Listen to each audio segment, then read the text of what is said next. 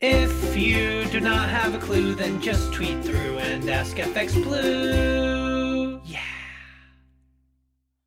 Hello, good morning. It's Monday the 15th. I'm FX Blue and I'm in Cyprus for a beachfront market brief. So apparently the Bank of England is planning to fire up the mortgage market by lifting restrictions on lending rules. Now that Sunak's stamp duty holiday has been removed, the Bank of England is looking at ways to increase activity in the property market. The idea is to increase the volume of higher value loans that the banks are able to provide to help ensure that the property market remains at the forefront of the country's economic activity. Back on Threadneedle Street, the debate continues about the MPC rate hike U-turn. Since the decision, we've had a couple of MPC members explain their votes for no change. The common theme seems to be that they felt a rate hike would have had little or no effect on inflation, where it's being driven from isolated economic hotspots. The major concern seems to be that a rate hike at a time when activity is slowing could have been counterproductive. But hey, they definitely didn't bottle the decision. Definitely. In the market, last week sterling touched a new low for 2021. Excuse me. Against the dollar, we touched 133.50. This week we have the October employment report due for the UK. That may provide a little support because the forecast is for the claimant count to fall further. But overall, the unemployment rate is expected to remain at about 4.5%.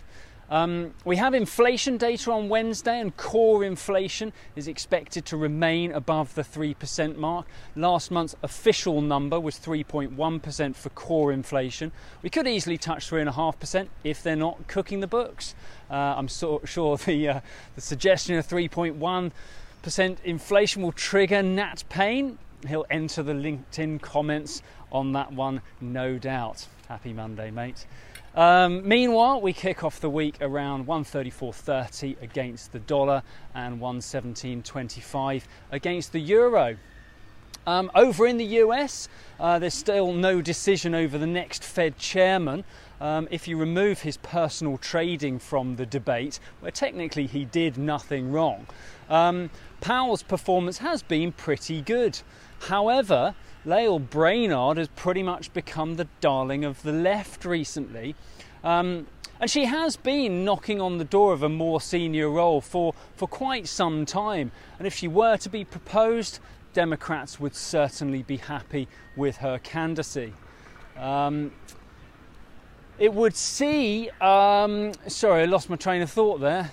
Lovely view. It would see a bit of a rift in the Fed, though, between the more business-minded regional Fed presidents and Brainard, who is a more regulatory-driven chairman. We'll have to see how that one plays out. In the market, the dollar index broke long-term resistance to reach 95.26 last week. And looking ahead, we should see support remain pretty strong. We've got retail sales and industrial production due out tomorrow, and weekly jobless claims on Thursday. Ahead of all that, euro dollar, that kicks off the week around 114.55.